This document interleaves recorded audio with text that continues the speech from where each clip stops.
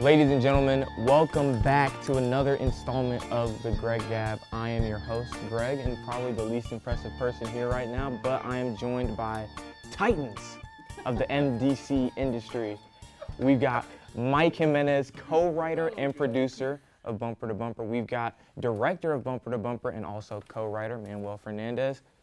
We got AJ here too, for some odd reason, but he's here and we're excited to have him. How are you guys today? I'm doing good. Doing pretty good. Really good. I love to hear that. Now, I won't hop straight into the hot topic questions with you guys, but let's get a general statement. How was working on Bumper to Bumper? This is you guys' third time working together. So how many arguments did you guys have? You know, are you guys like on a steady incline of arguing more and more as you work together, or has it become a less and less thing? I think we just kind of like understand how to make compromises together. Okay. It's like a marriage, yeah. We kind of have to. Yeah, it's just like, Mike doesn't like doing dishes. I don't mind doing the dishes. Yeah. Yeah, like He we can think clean the about bathroom. it. Who's going to take AJ that to kind of thing. school? Yeah. Stuff like that. I get it completely.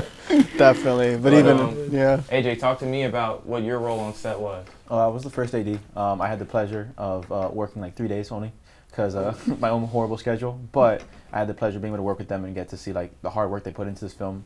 Honestly, seeing the process that they went through to make it was amazing. They worked really hard on it, and to see the emotion and like feeling they really put into it, like the whole team and everyone, but mainly like Mike and Manny really put in a lot of effort, and like I tried my best to be there as much as I could to like support them because just I saw what this film meant, and I really wanted to still be a part of it in any way that I could. Of course. And just so you know, the viewers at home know, I was there too, but really I was just grabbing water, running back and forth, and if a star needed a croqueta, I was there. I was there, running back and forth, doing my job. But let's talk more about those actors. So were you guys a part of the audition process? I'm assuming both of you were. When you guys were casting, let's talk about Anthony first. When you guys were casting him, what were some of the qualities you were looking for in the actor you guys were going to choose? Yeah, you can start first. You're the director, but I know we had another different Anthony before. Yeah, we did. And also a great guy, by the way. Very, very thankful for his contribution because he helped us shoot the proof of concept. And without a proof of concept, at least in Workshop 1, you have nothing. Of course. So, very, very grateful for him. But, I think ideally what we were looking for in Anthony, we definitely had a certain profile in mind as we do for every role. But, we really wanted someone that was multi-dimensional, very difficult to understand, a little jaded to a degree, but also someone that can impose themselves.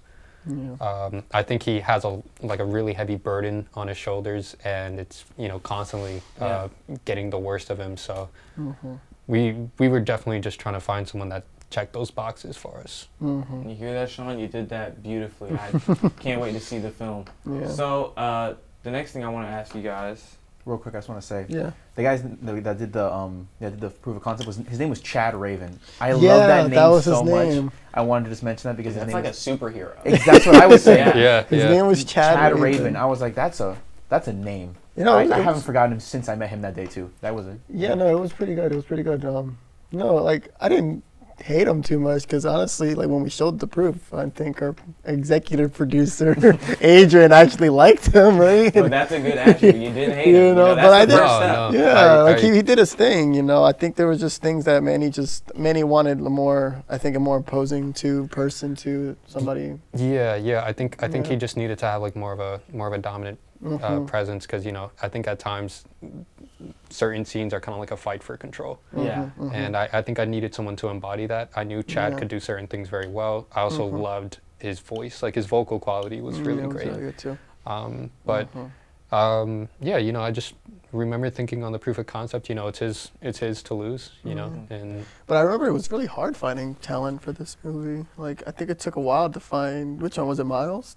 No. We found Josh. We found Josh really early. Really early. And how long was your casting call? I don't recall because I remember we were thinking like maybe we should go to high schools and things like that. And So that'd probably be super awkward.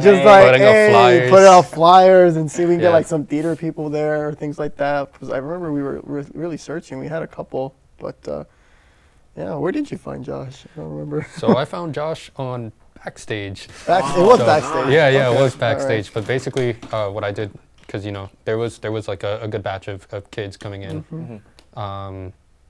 But I think it's hard to find an actor that young that's very mature talent-wise, and I just felt like Josh had that. So basically what we did, we just looked up for everybody in South Florida possible. I just went with an age range, anybody with a headshot and a reel I was going to look through. And like I was telling Mike, I've looked through like 40 plus pages of like teenagers on Backstage, and it's like, it's like 700, 600, profiles, and you're just, sometimes you're just like, you look at a profile real quick and you're just like, okay, I'll move on to the next guy. Other times, you're pretty interested, you want to get involved, try to envision, what they could bring to the role. And basically we just kind of like curated, Mike and I, because we had to take a ton of initiative with casting this movie. So we were getting all these letters. We kind of had a template, but we were trying to find ways we can personalize it to each actor we were trying to communicate with. And fortunately for us, and fortunately for the project and everyone who gets to see it, because Josh was incredible. Josh was like very receptive and into it like straight away. I was concerned because he lives in Orlando. Yeah. So did he drive down? Was it like a hotel situation when he came down here for the film? Or is he family up here? Family. Okay. Family. Yeah. I think he has grandparents that stay like around here, but it was definitely stressful. Like having this young guy come in from Orlando. You get your guy. You go to his profile, and it's like, oh, he's only 4 hours away. Perfect. Yeah. Just a 4 a.m. call time. Like, just make sure you're driving down here by like 3 a.m. so you get here every day. Yeah, but it was, but I remember, but then you're right though, finding Anthony was tough. That was tough. Because I know, like, afterwards, he didn't want Chad anymore. We did the proof, and we had to go searching again. Yeah. And I don't know if this is a secret, but I actually auditioned for this role. I've never... Not to actually get it, just I just thought that some of the audition things that were going were like, I don't know, they were just... like to help Manny in a sense find what it is that he's really looking for. Okay. So we did take the time, and I was just like, you know what? Okay, man, you can say you wanted to be Anthony. No, I didn't want to be Anthony. He crushed you my win love. some, you lose some. But you know what? It's good you guys didn't go with the high school thing, because I'll tell you something. I've actually committed like probably the worst crime any actor can do of all time with a high school casting. Actually, let's be careful with the wording. I was the high schooler. Right? Okay, I'm like, whoa. So these, and I think they were actually MDC students. They came to, because I was in the theater program in high school, so they come to school, they're like, hey, do you guys want to audition? Initially, I was like, no. But our like star actor, he went down there and he was doing it. And the director, I remember for the casting, he was like telling him like, do this, but his name is Brandon. He couldn't really grasp it. Right. So then me, like the asshole I am, I went down there, I did it, I killed it. He was like, do you actually want to be in this? And then I was like, you know what? Yeah, sure. But I didn't. I just said it just to not. No. So the day for shooting comes, they're blowing up my phone. Quick, do not disturb, put the headset right back on, and carried on. Probably the worst thing I've ever done. I hope those guys got their film made. Oh my God. If they're watching this, my bad. Like, there's really nothing else I can say other than my bad. Seems like there's a lot you need to repent for.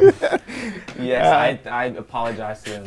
I would look out, like, that's karma, that's pretty tough. To be fair, man. They should have made me sign something. They should have put me in writing. I did not. It was literally like a text message, like, so you'll do it? Was it like a film 2 production? Was it like maybe? Because they were talking about dialogue, so I assume it wasn't film 1. But I don't know if the film 1 no dialogue thing was always a thing, or.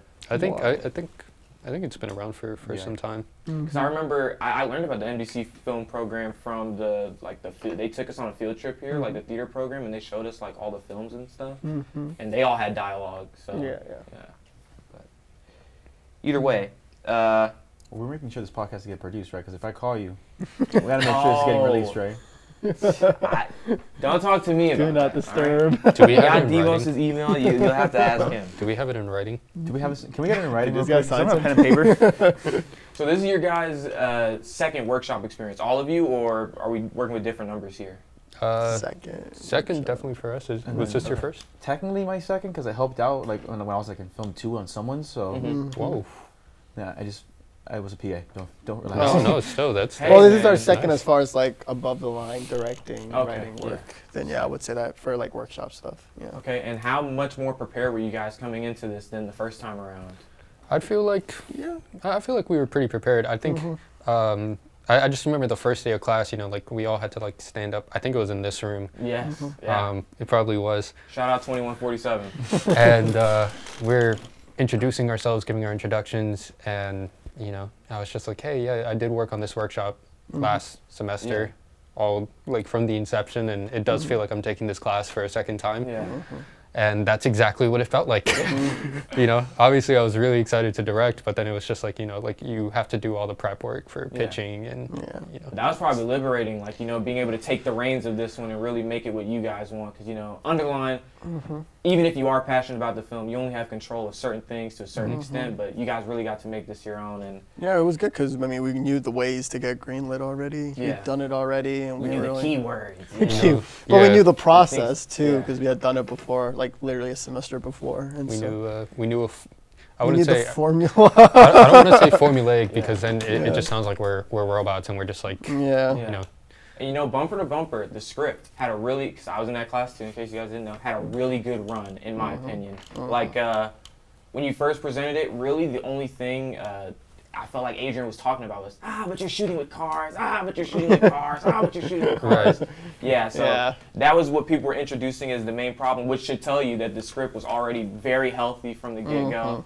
And you guys even still went and made changes. So what were some of the changes that you had to go back and make to accommodate the final version of the film? Yeah, we had a lot of discussions about what we wanted to change. I mean, we had, like you said earlier, like with the compromises and things like that. I think one of them was like, one of the big things was like, should we show the suicide in scene 2? Should that even be in there? Yeah, that was. You know what I mean? That like, was something I was wrestling with. Yeah, we were just like, and I thought, like, I've made the argument that, definitely it's needed to be there, Especially like if you're doing it right at the start, because I feel like that just the weight is there. Like it's on your exactly. shoulders. It's like it's one of those things where like it's controversial. You don't want to go. I don't think that you should go into detail on the things that happen, or like as far as the suicide. I think it's important that we do handle it responsibly, which I think it is what we did, and also just focus on the grieving process and the healing process of somebody else who had to go through that. And because of that, like I felt like, absolutely, like us showing this and the way we showed it, it's necessary, and I'll make the argument that it needs to be there, absolutely. And I personally felt like also with with some of the because coming into this, like Mike and I, we're putting in a ton of our firsthand experiences, and we're definitely inputting that into the script and the story as much as we can. And it's just like and you don't want it to feel autobiographical, but you definitely want to be vulnerable. Yeah. And I was just kind of thinking to myself, why would I make this story if there's if I'm shying away from this? Yeah. Why would I feel like there's things that I need to hide or there's things that I can't show? It's just like it's film. It's this for me. It's not for the purpose of shocking or just It's really. Yeah.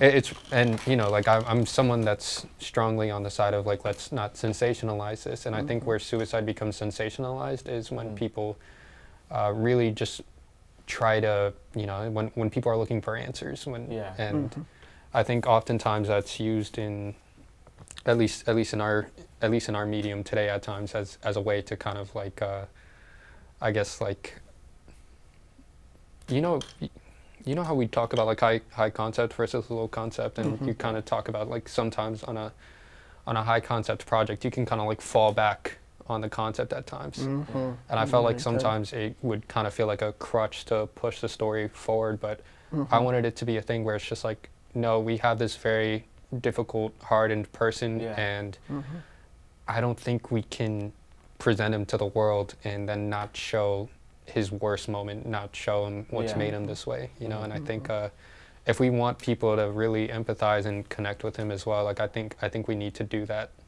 So it's tough because you're balancing a lot of hats. You're doing a lot at that moment in time. You obviously still want to make this story with the respect and the care.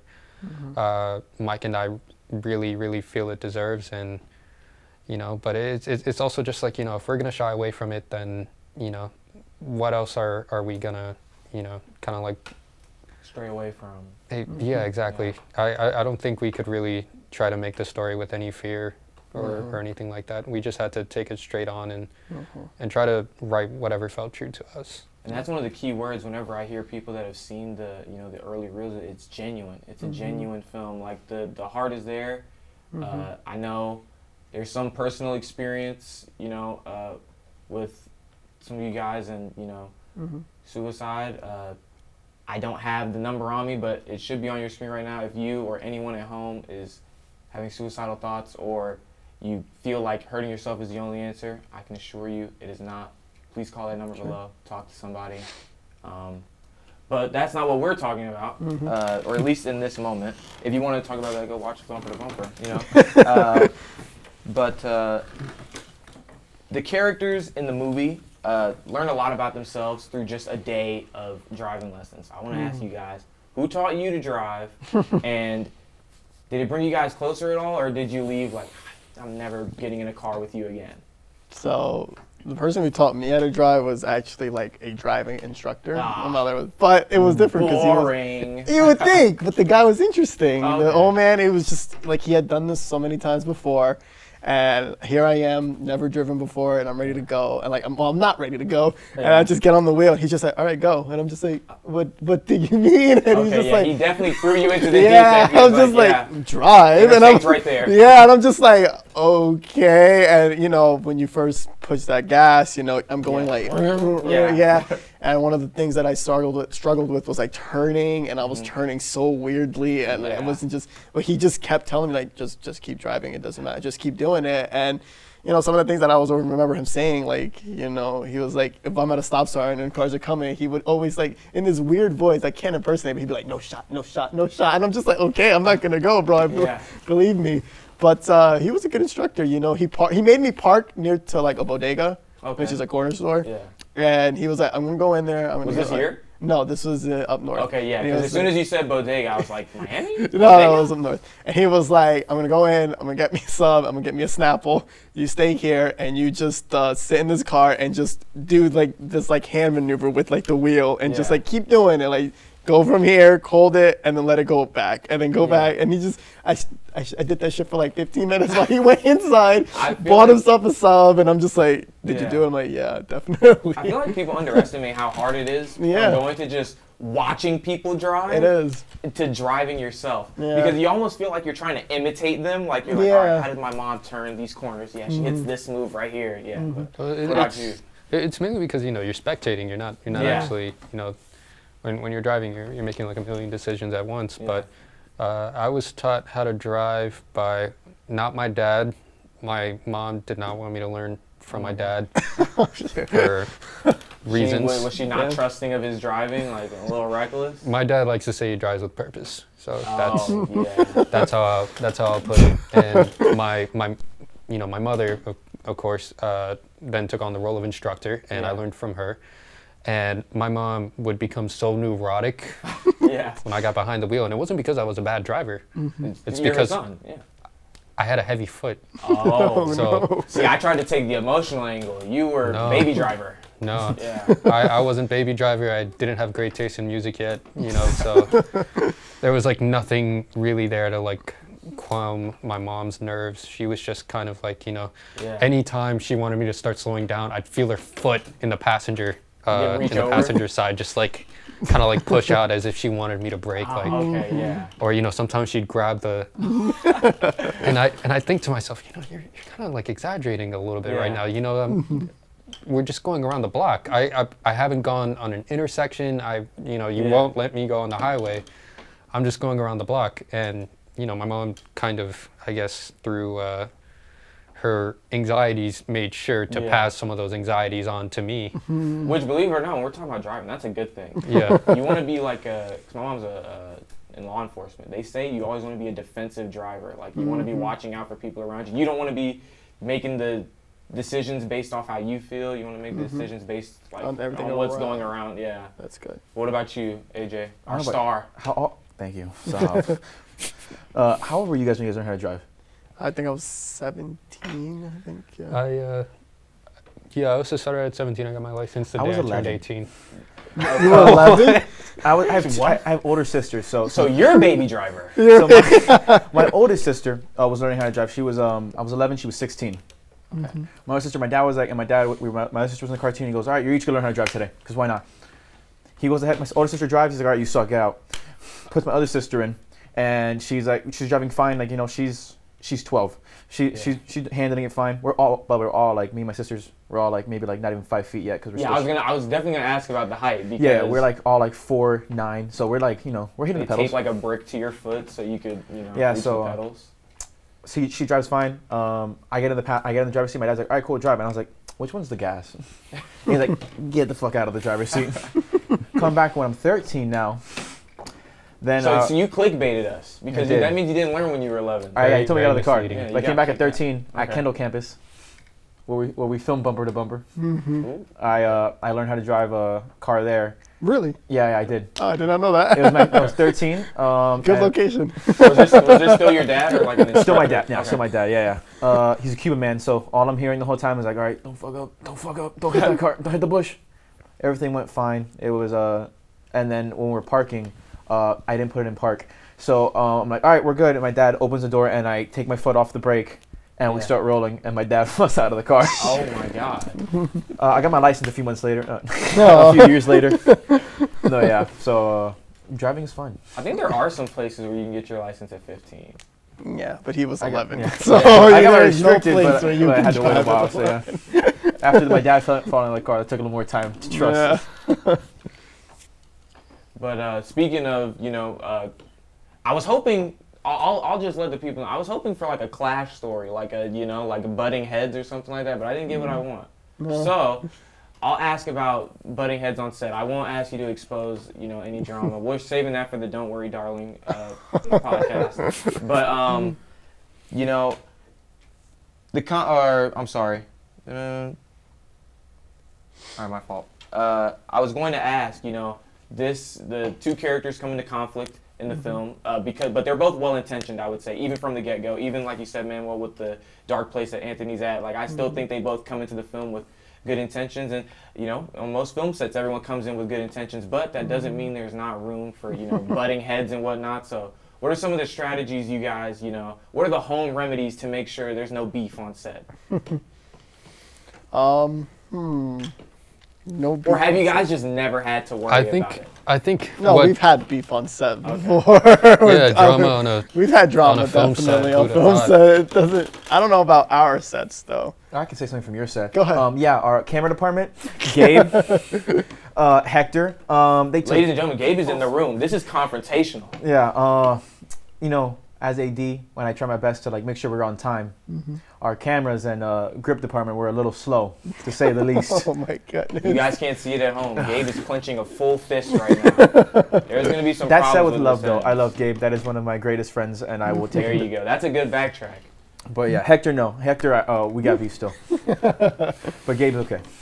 Don't think worry, I'll- bumper podcast. Yeah. Yeah. I mean, in any film set, time is always, the big boss of I think the everything, preschool method is the best. Just put them in separate corners. Yeah, you go over here, you talk to the actors, Yeah. Yeah.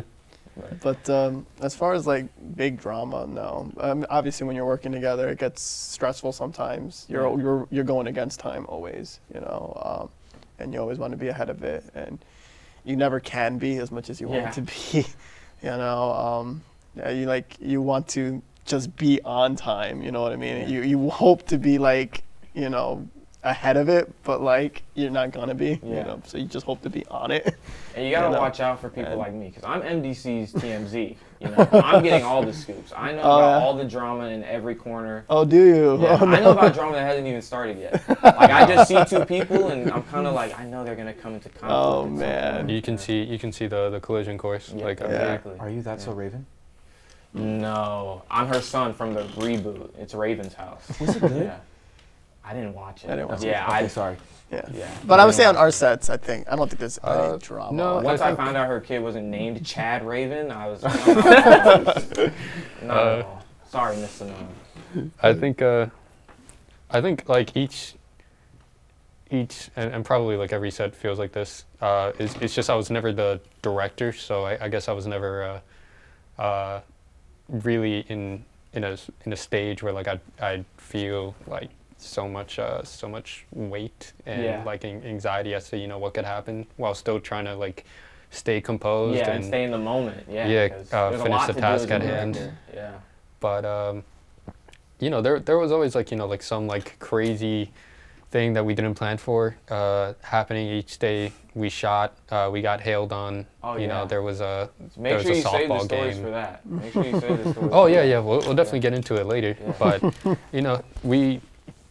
we would just kind of like I guess reconvene from or like deviate from whatever the original plan was, because now that plan wasn't going to work and we needed a new one now. And we always managed to like find the best compromise possible and just kind of like get through the day with just enough material, and morale was still always good. So yes, and always come back stronger. Yeah. That's the best way to do it. Ladies and gentlemen, we'll be right back after a short break and a word from our sponsors. And when we come back, we'll tell you about where you can watch Bumper to Bumper, and we'll tell you about some of the complications on set. We'll be right back. Looking to take that first leap into the entertainment industry and you don't know how? Parents on your back about getting in school after graduating high school? Well, no worries, because the School of Entertainment and Design Technology has you covered. SEDT offers training in a variety of exciting careers in creative industries such as computer animation, film production, graphic design, music business, TV production, web design, and more. Now, all this exceptional education does come at a great cost. The programs are designed to provide technical, theoretical, and practical hands-on experience to empower students to meet the increasing demands of the local entertainment and multimedia industries. If you're looking to learn more, head on over to mdc.edu/SEDT today. And welcome back, everyone. Hope the break wasn't too long for you.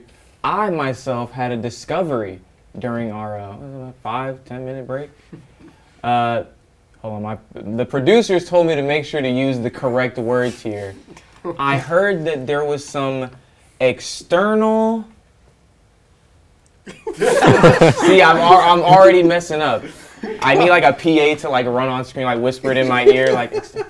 But with all films, not everything goes according to plan from day one and stuff. So I heard that there were some things that could have went better.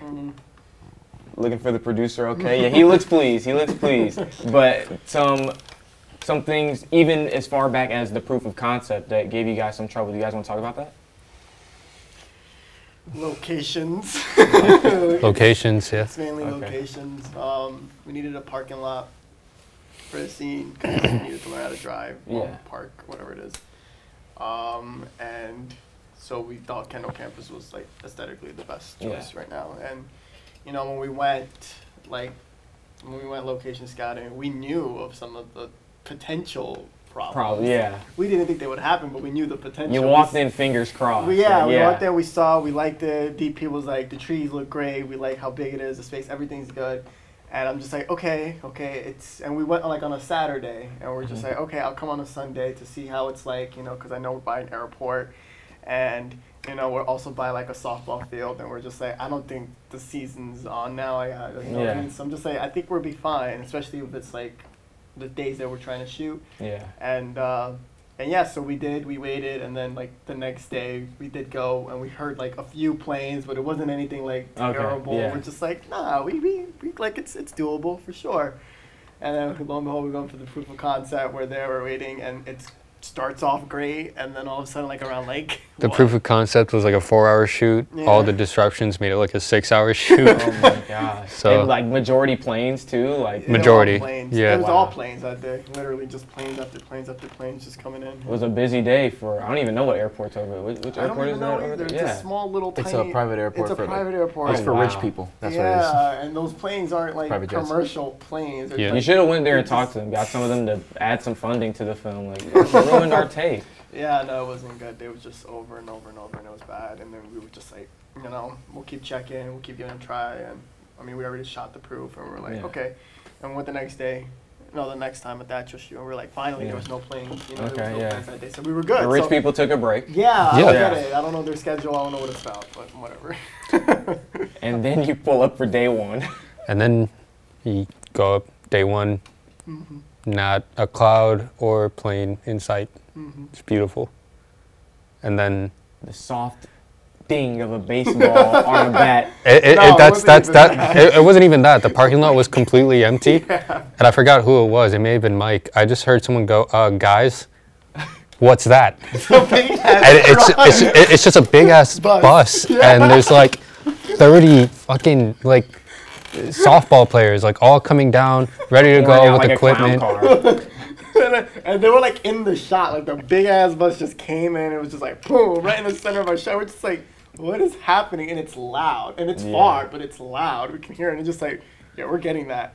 And then boom, and boom, boom, like all these freaking softball players just coming out. Yeah, and I was there that day too. Let me tell you, shout out to the, I don't even know what the field is called, but shout out to you guys out there adjacent to the Kendall campus Park State. You are the most passionate softball fans I've ever seen in my entire life. I've literally been to actual baseball games that have been quieter than they were in those stands. Like, you would think that they were at least playing for, had to have been $500,000. Yeah, no, it was loud. And then I think one of our who went up, AJ, to talk to like the bus driver to just move the bus to behind We the had- field at least. Somebody We ran sent it. Kevin. Kevin went to go talk It to the was bus driver. Kevin? Yeah, because we were like trying to figure out what to do. Kevin went up to go talk to the bus driver. Like, can you move the bus somewhere else? Because like the engine's in the shot, and we're like, Kevin's super nice. And I know, in fact, he said that so softly and so gently. And they can just see him walk back over, and he goes, "They're not moving right now." They said they'll move once the team's off the bus. Yeah. And we were we had to wait for like the bus to move. What happened? Like they finally Yeah. moved them. Okay, like, we can't hear them anymore, and everything's good. And the softball players are over there, and they're just getting ready. They're putting their stuff on. They're warming up, and then everything's good. We're like, all right, we're good. we got we this. can do this. And then warm up music, like loud. Cardi B starts blaring over the loud speakers. warm up music. Just them getting ready. There, you could see them doing their stretches and everything, and this just loud warm up music. And that was not gonna stop. That was gonna go on until the game started. Yeah, so it was a game, right? It was going to be. So were there a game. two teams? How did the other team get there? Did Did they come on the same bus? I don't even know. I how think they- the other team. That's a tense bus ride. I think Like, the bus that was there was the other team. It was the other team. And then Dade, since it's a Dade, It's I a think home it game. was a Oh, home that's game. right. That's right. We first saw okay. them walking in droves. Okay, Yeah. so it was Yeah. another team. Okay, got Yeah, it was you, the away got team you. that came Alright, in. yeah. But like Dade was already, I guess, there. They probably came in another way, and yeah, they put on their warm up music. 'Cause I was about to say, you guys are looking to make that comedy right about two softball teams going to a game on the same bus. It was really tense. It felt like now or never because the way we had our schedule planned out for that day, I think we were gonna get the exteriors first and then move into the interiors. Yeah. But then we had to like completely abandon that, switch them around, and all of a sudden, like, we were pretty sure the music could still be heard from inside the car. And That music was just really loud. It was just. Mike did something that was miraculous. I've never seen anything like it. I think it was Gabe. Gabe's like, producer, where's the producer? It's the producer's job. We'll find him. And I'm just like, oh, what do you guys want me to do? He's like, get them to stop something. And I'm just like, yeah, I guess it is my responsibility. It is And my your fault. master plan comes into play. So I'm walking, and I'm like, it's a big, like, we're like in the parking lot, so it's a long walk, and I'm just like, I'm walking, and I'm like, how the hell am I gonna convince these girls to like just shut off their music? Like, Yeah. do I beg? Like that's like I'm going through like the motions. Yeah. Just like step one. You have to maybe- get your nice pants dirty, kneeling do I beg? on the field. Do I do that? Do I ask? Do I explain the situation? What do I do? And I'm just like, I don't know. I mean, I could beg, but is that like, will I respect myself afterwards if I do beg? But then you turned off producer mode and you went actor mode. I went on actor mode. Yeah. But yeah, no. So I was walking. I'm just like, you know what? I got this. I went on my phone as I was walking over there, and I'm just like, let's see, Miami-Dade softball Sharks, And I'm just looking at their schedules, and I'm like, all right, did they win? What are the stats looking like? Who's this person? I'm just like, ooh, and I notice like they're like undefeated within the division, and I like look at past games, and I just come in, and I'm looking at, and they have faces, like they have like their photos and stuff, and I come in across and I see them, and I'm just like, hey, how you doing? And he was like, hey, and I was like, and then I just like, I start talking. Just started chopping it up. I'm just is that Jenna Johnson over there? Like, I heard you guys are like, you know, undefeated within division, and they're just like, yeah, we are. Yo, looking forward to this. And I look who they were playing, and I saw the team that they were playing. Yeah. And I'm like, you know, I think you guys, you know, things like you're gonna take them down or whatever, you know, simple things. But like, I'm just saying stats, and I noticed one of the girls. I'm like, she was like batting like. She was batting like, I think she was batting like 400 something, which in baseball is pretty insane, you know, but she's like the 420 something. I'm just like, girl, you like, her season's like incredible so far. And I'm just like, listen, and then after that, like, I led with that, and I'm just like, okay. And you're a softball animal. Can you do it quietly?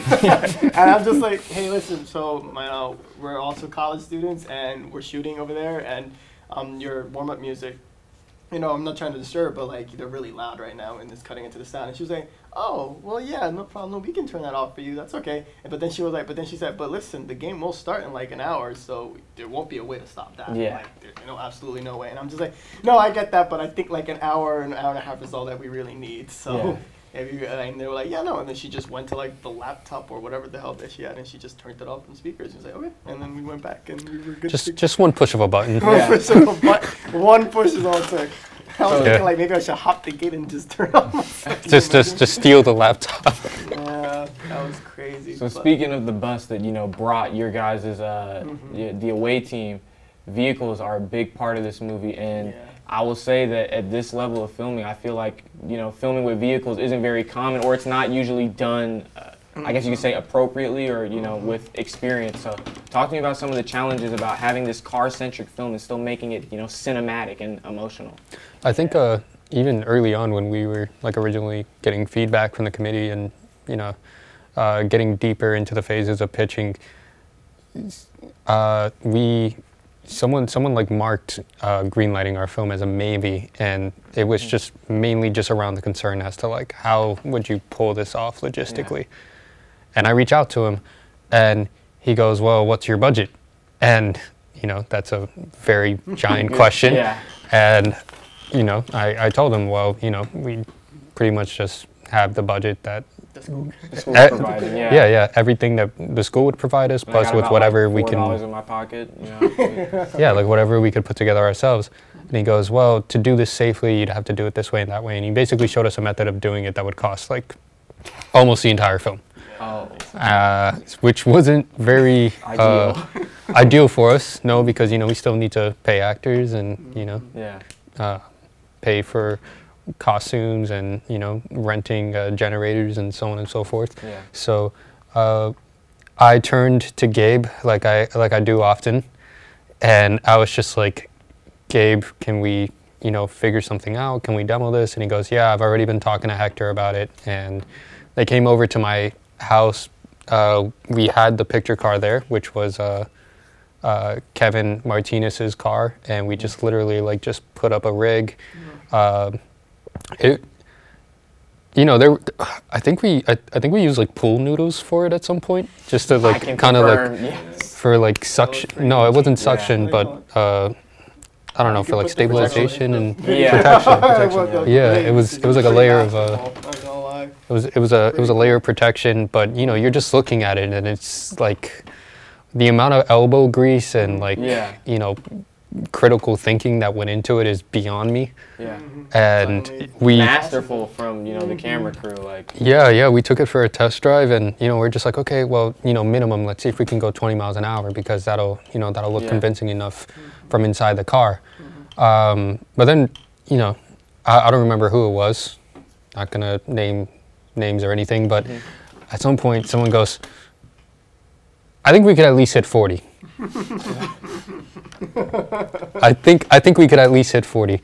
And there's this part of me that's just like, we have the red strapped on the hood of a car, and it looks really secure, but do I? And then I'm just like, yeah, sure, why not?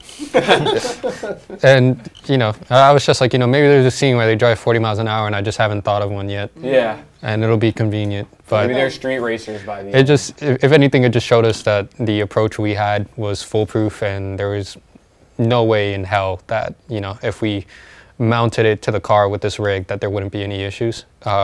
We also was very reliant on U-Haul for this film.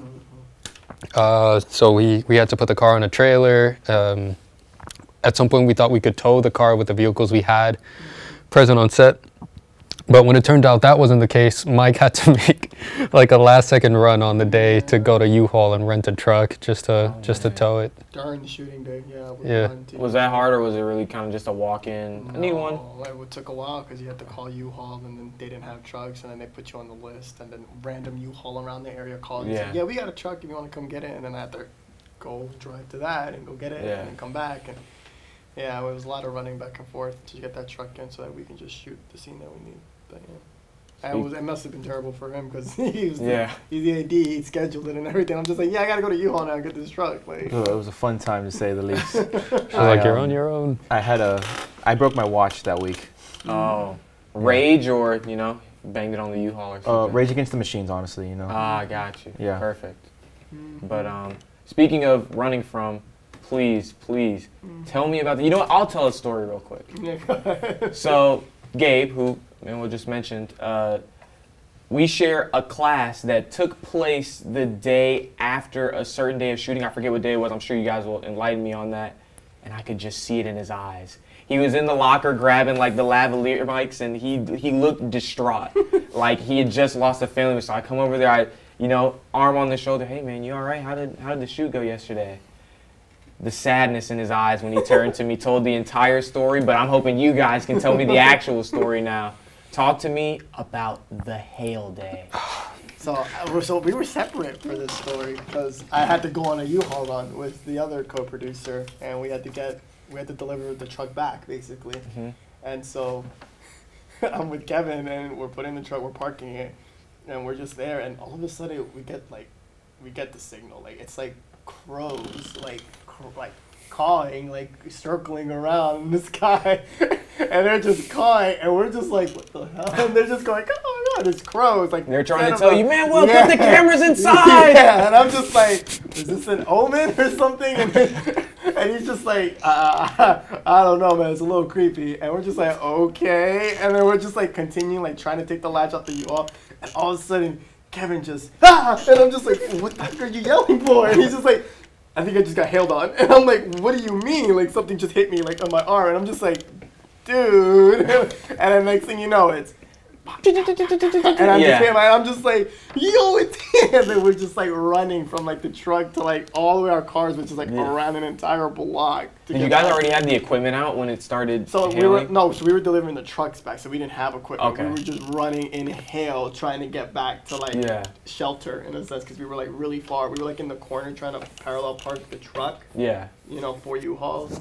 And then we really channeling the film here. And we had to go all the way back, and we're just like, and I'm just like, and then I get the call, like, I was on the phone with Chris, I was on the phone with Chris, because I didn't know how to take the latch off from the U-Haul. Mm-hmm. And so when Kevin felt it, Chris then said, wait, guys, hang on, guys, and he starts, like, yelling, too, and you hear, like Cloverfield, and you just like, you hear like found footage, like a found footage. Guys, it's just like, oh my God, guys, you can hear him running and things moving and just shit. We're just like listening to it, like, what is happening? And he's just like, guys, it's hailing, and I'm like, hailing, and then that's when Kevin felt it, and then we got it second afterwards. So who knows about the chaos? They can tell you more. If only we had like the audio of that, we could. It's hilarious. You just hear him screaming, and he's like, you see the echoes, the running. It's like Godzilla was attacking or something. Like, I'm just like, what is happening? Hell of hail. That'd be a great. I was a little nervous. Like I'd hear a roar, like in the background, like it was the end of the world. Because Chris was really out of pocket. It was talking about the set. I can't imagine with all the equipment. I don't even remember like what scene exactly we were shooting. I know that we just wrapped lunch like not too long before, And at some point, I don't know if it was Alejandra, the makeup artist, or Kim, the scriptie, but someone was just like, it was just the first thing that made my head whip, you know, and it was just like, something just fall from the sky, and you know, like I'm thinking, like, you know, like it's like lost, and like a plane is like, you know, and we don't know it yet, or something like that, and you know, people start shouting like it's hail, and they're like, oh shit, get everything inside of the U-Haul, and I'm kind of like a deer in headlights, because like I'm still kind of like slow to processing. I'm just like, hailing, Hail? like What are you talking about? I'm just like, this is in Florida, like, are you sure it's hail? And I'm seeing like what looks like just like little, you know, like piece, like hail just like bounce off the pavement in front of me, and I'm just like, oh my god, like that is hail. And we all run inside the U-Haul. We try to like pack up gear as best as we can, and you know, like some people took shelter in their cars. We were just trying to keep like all the equipment as safe as we could, which I think we were pretty successful in. I don't recall anything. Oh, something broke. We broke the tent. Oh, the tent. But I was gonna say, as far as like, one? yeah, that blue one. Almost killed someone. So it's not necessarily my story to tell. He's here today, but I will do my best. So essentially what happens is we're kind of like in the U-Haul, and for a moment, you know, I was kind of like saying we faced a lot of adversity constantly, but the vibes were always good. And we were just kind of like just having like an impromptu like hailstorm U-Haul dance party. And we were just kind of like moving like in this crowded little space with a bunch of gear everywhere. And then I think like the intensity just went up another level, and I think Hector was just like, you know, like he was seeing like the tent was like starting to like glide across the parking lot, and he's just like, oh fuck, I should fix that. So he goes, he starts fixing it, and at some point, no, I don't know if he was going after for the tent, but I just remember he stepped out for one reason or another, and you know, people were just kind of like still like recording, like, you know, like the little this little dance session, and then at some point, you know, if you watch the video, the camera just pans to Hector. You see him standing there for 1 second, and then you just see like the tent. It looks like it's just been flipped over, and just like struck, like it looks like it just struck Hector in the head, and like I'm pretty sure like I was shouting like, oh fuck Hector, and like I just like jumped out of the U-Haul, and we were all just like, oh my god Hector, are you okay? And we're just like, oh, let's get this shit in. And like I think Hector was fine. Like I don't even think he was cut or anything. The tent wasn't. Yeah, the angle you guys had, it probably looked like, you know. No, like I'm just like, oh damn, this guy's gonna be concussed. And Bumper to bumper was gonna have to end with like a rest in peace Hector tag, like in memoriam. But no, so are there any other challenges with making this film you guys want to talk about? That set us back. That set us back days. Thing. Yeah, it definitely did. And then like that mixed with the softball thing. So did you guys have to chalk filming for that, the hail day? I mean, did you guys have to chalk filming for that whole day, or did you manage to get? We tried to shoot later that evening, but the weather still, like, it was pretty bad. It was drizzling, and you know, it was kind of spotty, like typical, you know, Florida weather, and it just, you know, the conditions just the entire day just weren't ideal for us to shoot. So Gabe, just having sadness in his eyes is really just like the surface of what we all felt at the end of the day. It meant more shooting days. We had to get another day there, you know, and it was just more shooting days, higher cost, you know. I'm looking off to Gabe right now. Have you healed from that day? Are you gonna be all right? He looks fine. He looks okay. Asking Josh to come in for like more days from Orlando also just like. Oh yeah, that was probably rough. Yeah, no. He was present for the hail day, right? So he was there. Was a situation of like he knew like I'm gonna be here a couple more days, aren't I? But still, it's another 8 hours. You have to go back. So another drive. Yeah, it's just like, you know, paying him another. It just it definitely. I know he still would have been down to make the film no matter what, but it's also just like, you know, like now it just feels like I'm putting the kid, you know, through trouble because of all the things that have just kind of like gone out of our hands that we weren't able to control, and you know, sometimes that's just what happens when you make movies. Exterior. That's one thing that we've learned. I don't think we're ever going to write another exterior. The next film is going to be a comedy, and it's all going to happen inside. Indoors. Indoors. Indoors. Only indoors. Only indoors. That's actually... Yes. exactly. It's I actually mean, we knew it perfect. was gonna be a challenge because when we were writing it, we're like, this is happening outside. We have cars, there's noise, control, Yeah. traffic. We knew it was, but I mean, you gotta take those, Take you those gotta- risks. You got to, to make the And movie you want to make. Trust and believe me, people at home, it paid off. Bumper to Bumper is a must-watch, I would say, especially as under 30 filmmakers. How far are we all from 30 right now? We're asking Like about age now? almost 7 years. Okay. Yeah, no, you guys got a lot of time because under 30 films, I love them. I don't know, it's just something about them. You haven't got your 5 o'clock shadow yet for the most part, so you still got that optimism, that youth. But yeah, so that's pretty much all in terms of challenges on the set, huh? Like, Yeah. I think also there was just this definitely, once we had to shoot the pickups, it was definitely pretty stressful. I think we were all just like, yeah, let's try to figure out how we can do this in the summer because that's going to be best for all parties. mm-hmm. And Josh is a student. I don't want this guy coming in from Orlando Yeah. when he's in school and he should be studying and focusing on other things. And so I'm just like, yeah, and it'll still be fresh within our minds, Yeah. and it'll just be easier for everyone to just finish it.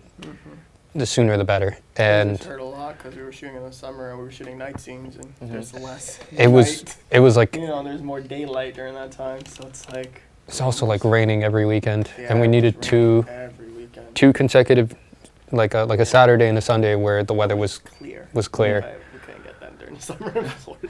So through like some calculative risk taking, Yeah. and also like we had to build a really strong relationship with the Parks and Recreation Department with Yeah. the city of Miami, and they were also like very patient with all the rescheduling and all the emails that we were drafting, and they were very pleasant with us, but it's just always kind of like felt like each time this thing was being pushed back that the window would close and close and close, because you never know what's going to happen in the fall. You never know if an actor is going to get booked, and yeah, they want to finish your film, but this film is paying them really well, and Yeah. it's going to be hard to turn down a certain opportunity when it comes. Also, like, we wanted to have a cut done of the film by the time we began workshop 2. We wanted to at least have it organized and have gone through the takes together and kind of like feel like we know what kind of film we have on our hands by then. So it was really important to us to try and finish the film like right then and there in the summer. Got you. Okay. I'm glad. And you guys got it done. Again, Good. masterful work. You guys got to be proud of yourselves. Yeah. So I'll ask you this then. For those listening, they're on the edge. They love you guys. They love your work. But what are you going to say to them to really get them behind Bumper to Bumper? What do you think is going to draw people into this? I think, and to be fair to the other filmmakers in the same class as us, I think our film was just made with like it felt like Bumper was made with a beating heart. I feel like there was just so much care and effort that was just deliberately put into it, and it's a story where it's just kind of like we can all kind of like recognize ourselves in it. Yeah. To a degree, we did take a very specific situation and we did have a very specific approach to it, but Grief is universal. grief and closure and brotherhood, all those things are universal. So I think what sets Bumper to Bumper apart is how we hit those marks. I think we explored them to the best depths that we could, and I think we just tried to tell a human story about growth and trying to move on. Yeah. Yeah, I would say that the film, on the surface, seems very simple. Yeah. It's just guy tries to teach another guy to drive. Yeah. But when you're given a prompt like that, Yeah. it really forces you to be very creative, and it really forces you to say, okay, well, what's actually Yeah. happening? And peel back those layers. Yeah. what- Peel the onion, I guess. Yeah, like what's really happening? Because if you give me a prompt that says guy teaches guy to drive, Yeah. you can do whatever now at that point. Yeah. So it really is about the characters, Mhm. and that's really what I would, say would be the most drawing point for the movie. It's the Yeah. characters that I think anybody would be able to relate to and draw comparisons with, and and understand and see where it comes from, and and if it's something that somebody, I think, whether you felt grief or you haven't yet, or you're going through it, I think it's something that you can still empathize with and you can still understand with. Yeah. And, Agreed. And absolutely, and I think that's really what sets it apart, really, this movie. Just how underneath all that stuff, it's just characters that, that are real, real people. Yeah, honestly, what Mike and Manny were saying, honestly, it's just the work, the whole, like, being in the class and seeing others, like, credit to the other classmates in their projects too. They were amazing. But just the work and the effort that they, like, Mike and Manny put into this, it's just so much. Like, they are really, like, this story is impactful. It's meaningful. It actually, like, I don't like to say I'm an emotional person, but even, like, reading the script when Manny showed it to me, I was like, this is fucking good. Like, I really felt like this story, and I was like, this is something I really want to help see made.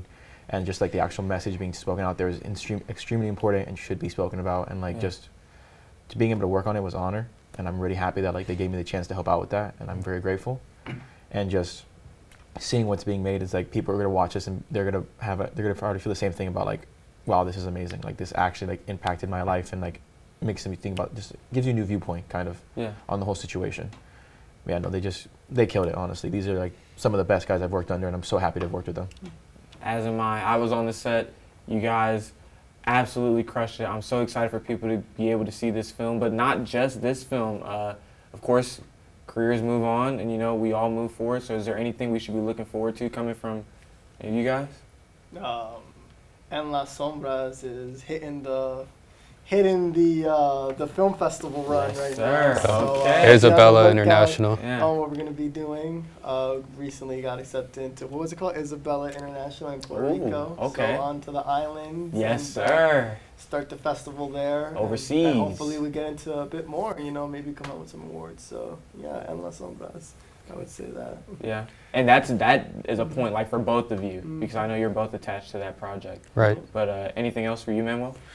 I guess beyond that, I guess what's next for me is kind of taking under, trying to guide another workshop film. This is going to be my third one. It's in development now. It's been greenlit. Okay. But I'm overseeing that the script gets to where it needs to be, and I'm doing art design again on that one. So. Ooh, nice. Yeah, gonna have a very busy November and December, but I'm looking forward to it. Christmas is the perfect time. And the star of the show, AJ. Yo-yo competitions? Oh my God. No. This is actually my retirement. I'm going to be ending my film career after graduating. The Last Dance. Yeah, this is my final interview also. So this is an honor for you. That makes sense. Yeah. I should have asked you more questions, and I didn't know this was your last step into the interview realm. Oh yeah, I actually hate podcasts. So. Oh, that completely makes sense. Yeah. No, I get it. But we loved having you, regardless of how much you hated it. Ladies and gentlemen, Bumper to Bumper, directed by Manuel Fernandez. You can find it online, and where can we find you guys? Oh. Any socials you want to, I'm not on socials. Apologies. Yeah, I'm on socials. I'm also going to be working at the ER soon, so you guys can find me there as well. Okay. Yeah. Links in the descriptions, of course. And for those of you listening on Spotify, I don't know, why aren't you on YouTube, dude? It's another click away. Everyone has a YouTube app on their phone. Like, we can say that, right? Like, who doesn't? Yeah. But yeah, I guess that's going to be it. Thank you guys so much for tuning in to another installment of The Greg Gab. Thank you guys so much for coming. I had a blast. I hope you guys did too. And we will see you guys in the next episode where we sit down with the director of No Man.